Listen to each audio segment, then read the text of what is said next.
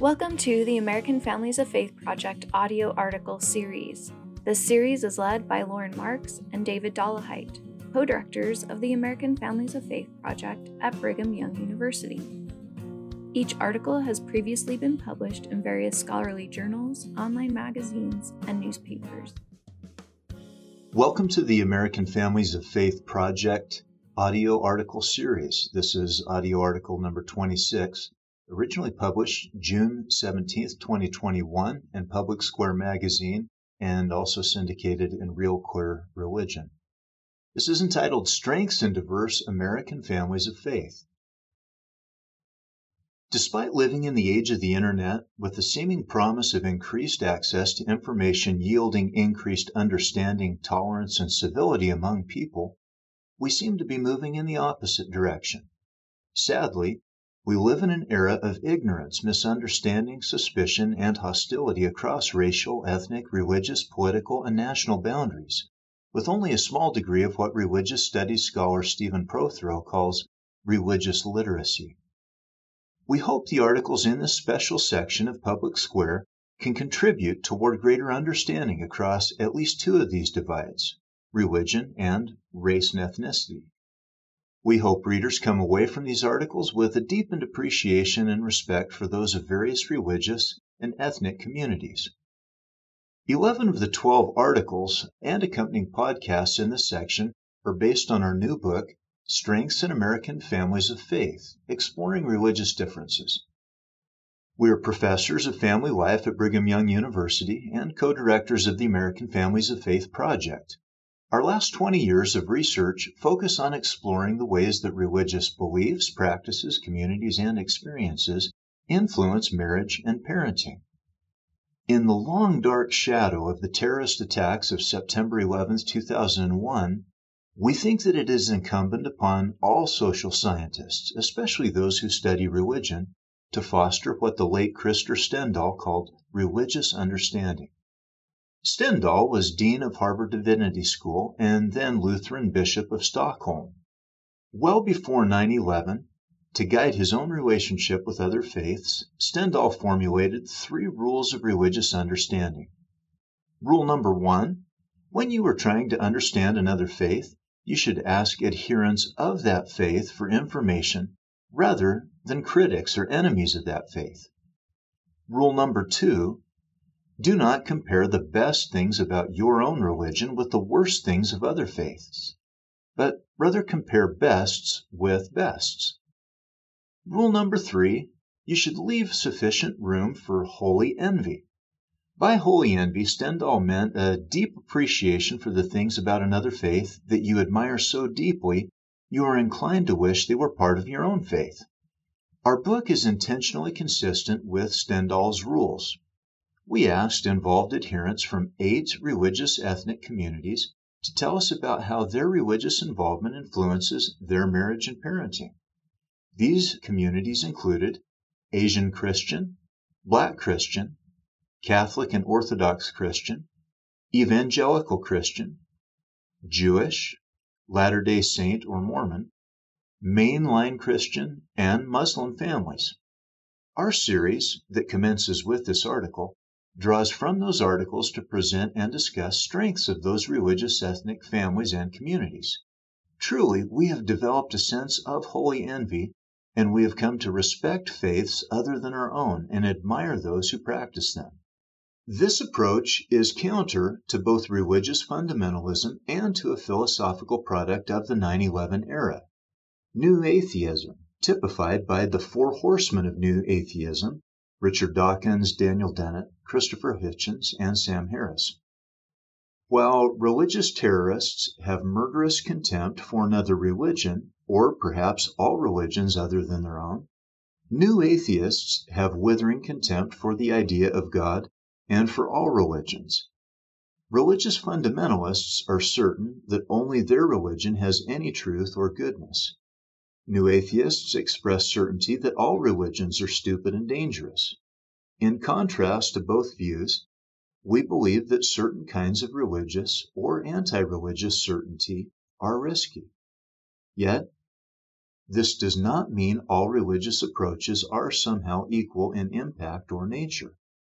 Based on our work, we are confident that some ways of being religious are more likely to strengthen marriage and family relationships than are other ways of being religious, while other religious expressions undermine and harm. We had a burning question about relationships. How do you build a strong marriage and family in the 21st century? Our unmarried and skeptical university students, many of whom had seen the divorce of their own parents, wanted to know even more desperately than we did. The next question was, how, as social scientists, can we find the best answers to that question? For better or for worse, here's how we, through the American Families of Faith National Research Project, have tackled that dilemma over the past 2 decades. In 2001, in the immediate aftermath of the tragic events of 9/11, we began to interview highly religious American families from the Abrahamic faiths, Judaism, Christianity, and Islam, regarding the intersection or nexus between faith and family life, their religion, and their relationships. We contacted and interviewed religious leaders from various faiths and asked them if they would be willing to recommend a couple of exemplary families from their congregation that we could interview about connections between their faith and their family relationships. We engaged in in-depth interviews with these families in their homes.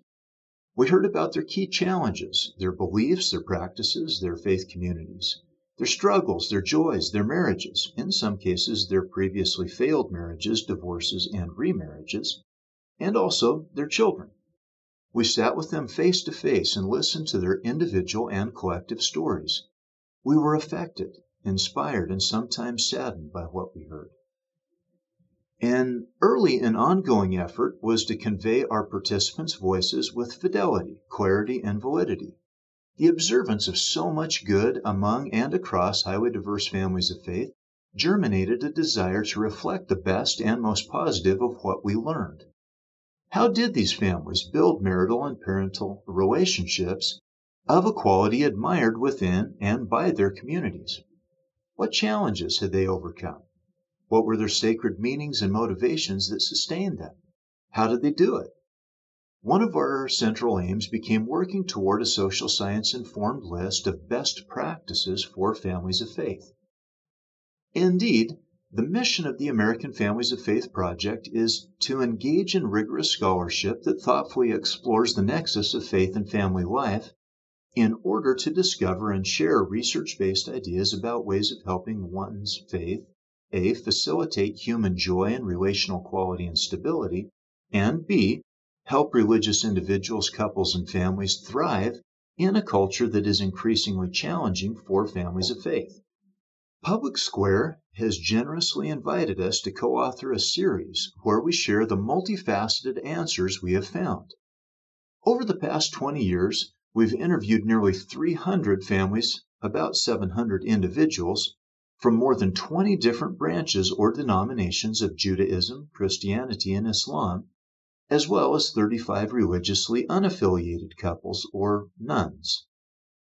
We have visited all 8 of Silk and Walsh's diverse religious regions of the United States and made a concerted effort to expand beyond the white, middle-class Christian samples that dominated preceding social science work on religion and family. In fact, we intentionally oversampled racial and ethnic minority families to ensure that they comprised more than half, about 51%, of our total sample. Based on a trove of about 10,000 double-spaced pages of in-depth interview data, our team has produced more than 100 related peer-reviewed publications. We were able to drill deeply into the reports of specific groups or into specific topics. With the American Families of Faith Project, we have an unusual opportunity to relay to you as a reader some of the best of what we were taught about families and faith by nearly 700 diverse Americans who welcomed us into their homes and shared the stories of their faith and family lives with us. We are pleased to share with you the collective gift that we have been given by these families and hope that their stories will inspire and encourage you as they have us. In our series of articles that commence with this one, we will respectively focus on 8 religious ethnic communities in our sample, including, in alphabetical order, Asian Christian, Black Christian, Catholic and Orthodox Christian, Evangelical Christian, Jewish, Latter-day Saint, Mainline Christian, and Muslim communities. The late rock artist Frank Zappa quipped that writing about music is like dancing about architecture. Similarly, is it possible to use the tools of social science to illuminate both religion and relationships? Is it truly possible to enter into another person's sacred, internal, and relational world, even if just for a while? The great Sufi mystic Rumi suggested that it is not possible unless you are able to go within someone and see them as themselves. Rumi wrote, "Study me as much as you like, you will not know me, for I differ in 100 ways from what you see me to be. Put yourself behind my eyes and see me as I see myself, for I have chosen to dwell in a place you cannot see." In the following excerpts from a rich and especially long interview, Joseph, a Christian father from Pennsylvania, seems to underscore the same dilemma Rumi wrote about. Joseph said, "Well, after talking through all this, I think you know a lot about my faith, and I think you know some things about my family, and maybe some things about how I think faith affects my family. But I'm not sure that you know what faith does in my family. There's something that when as a family your hearts are all pointed together toward the same thing, and it's God, then parenting styles and economics and space and food and disagreements and hassles and joys and celebrations and all that other stuff, it works different. It seems different. It feels different. Our family are all oriented in the same way. Christ is King. He's center. He's what it's all about. But I don't know how to convey to you that our faith informs our relationships and everything about us." As an interviewer, I then said to Joseph, "So we still have come out the other side of the interview with you saying that we still haven't captured it all. If we had another 4 hours to sit here and talk through this, do you think that you could adequately put it into words?" Joseph then responded, "No. I think if you came and lived with me for 6 months, you'd have more of an understanding of the way faith gets played out in everyday family life, the texture of life that somehow doesn't get fully captured in these questions. But if you lived in it for a while, you'd say, I know what faith means.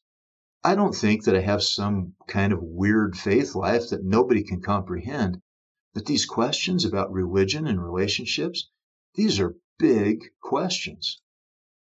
Big questions indeed.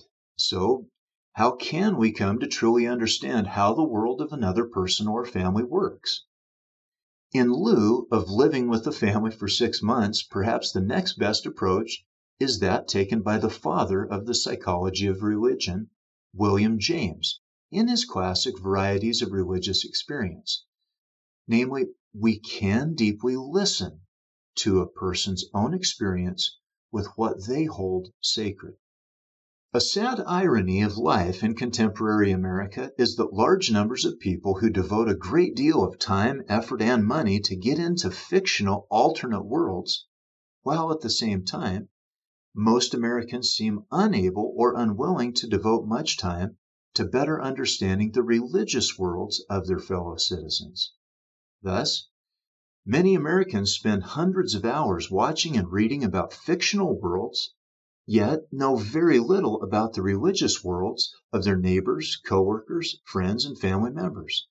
This can have real-world consequences. Religious hate crimes, particularly against minority faiths, are increasing. FBI data indicate that hate crimes against Muslims rose 67% between 2014 and 2015, and the first quarter of 2017 showed 541 anti-Semitic incidents, including 161 bomb threats. Of course, very few will think about or perpetrate hate crimes, But our qualitative data likewise confirm that many members of religious minorities experience various forms of misunderstanding, bias, and discrimination. Our experience and observations have convinced us that as most people learn about the religious beliefs, practices, cultures, and experiences of their fellow citizens, they become better friends, neighbors, and family members. To push one step further, we have argued that a diverse team of persons listening and exploring is likely to comprehend and convey more truth than a single monk in a cell. Accordingly, the team we built to produce our recently published volume, Strengths in Diverse Families of Faith, consisted of 15 graduate students, 2 exceptional undergraduate students, and 15 insider experts. These insider experts include former presidents and section leaders of national and regional academic organizations in family studies, human development, religious studies, and political science, and a few who hold or have held endowed professorships or fellowships.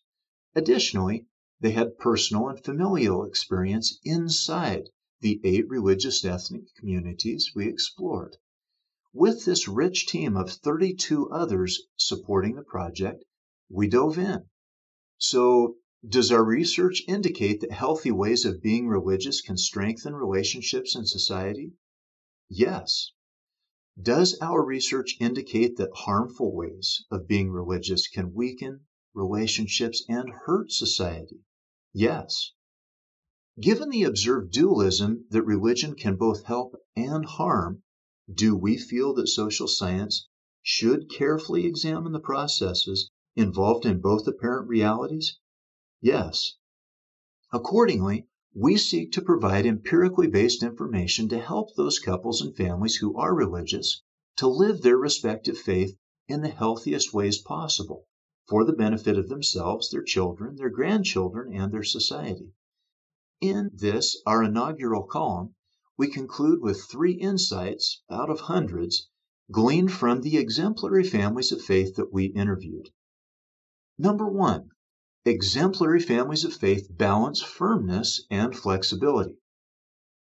One thing that has stood out in analyzing interview reports from hundreds of religious and some non-religious families is that there are dangers in being too rigid and unyielding, or too flexible and accommodating when it comes to religious practices, rituals, and observances. On one hand, compulsory family worship can be worse than no family worship at all. On the other, laxness in family rituals and an unwillingness to prioritize time together fail to generate the strength needed to stand against forces that weaken family relationships. Exemplary families find and honor a golden mean that synthesizes structure while maintaining a sensitivity to relational needs. Insight 2. Exemplary families have profound challenges but unite to face them. Our initial assumption was that exemplary families clergy sent us to learn from would have fewer challenges than most. Shouldn't their faith and or lifestyle buffer them from many challenges? This notion largely crumbled. The families who opened their homes to us shared an array of challenges and stressors that were sometimes staggering. Many were carrying heavy loads.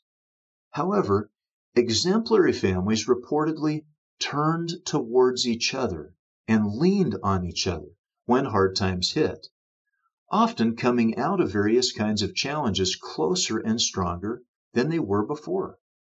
Whether lifting a heavy load causes severe injury or strengthens the muscles of the bearers seems contingent on how the burden is lifted, shouldered, and shared. Insight 3. Exemplary families were not always exemplary or even close. Another striking finding was that without even being asked, nearly 1 couple in 4 spontaneously told us that if not for our faith, we would have divorced. 1 in 4. If we had asked, the figure may have been much higher. Many couples mentioned that the first year or 2, or even 10, were often really, really hard. and frustrating as they personally and relationally developed the unselfishness required to turn two me's into one we. During these tough years, many of these couples likely would not have imagined that at some future point their clergy would identify them as exemplary. We are reminded of a related report by demographer Linda Waite, who wrote, "How many unhappy couples turn their marriages around? The truth is shocking. 86% of unhappily married people who stick it out find that 5 years later, their marriages are happier." Indeed, not only can marital trajectories improve with time, most do improve. In forthcoming columns, we will draw from the 300 diverse families we have interviewed and convey their pragmatically proven wisdom to those seeking to build an exemplary marriage and family of their own. Thank you again for joining us on this American Families of Faith audio article. I'm Loren Marks. We'll talk to you next time.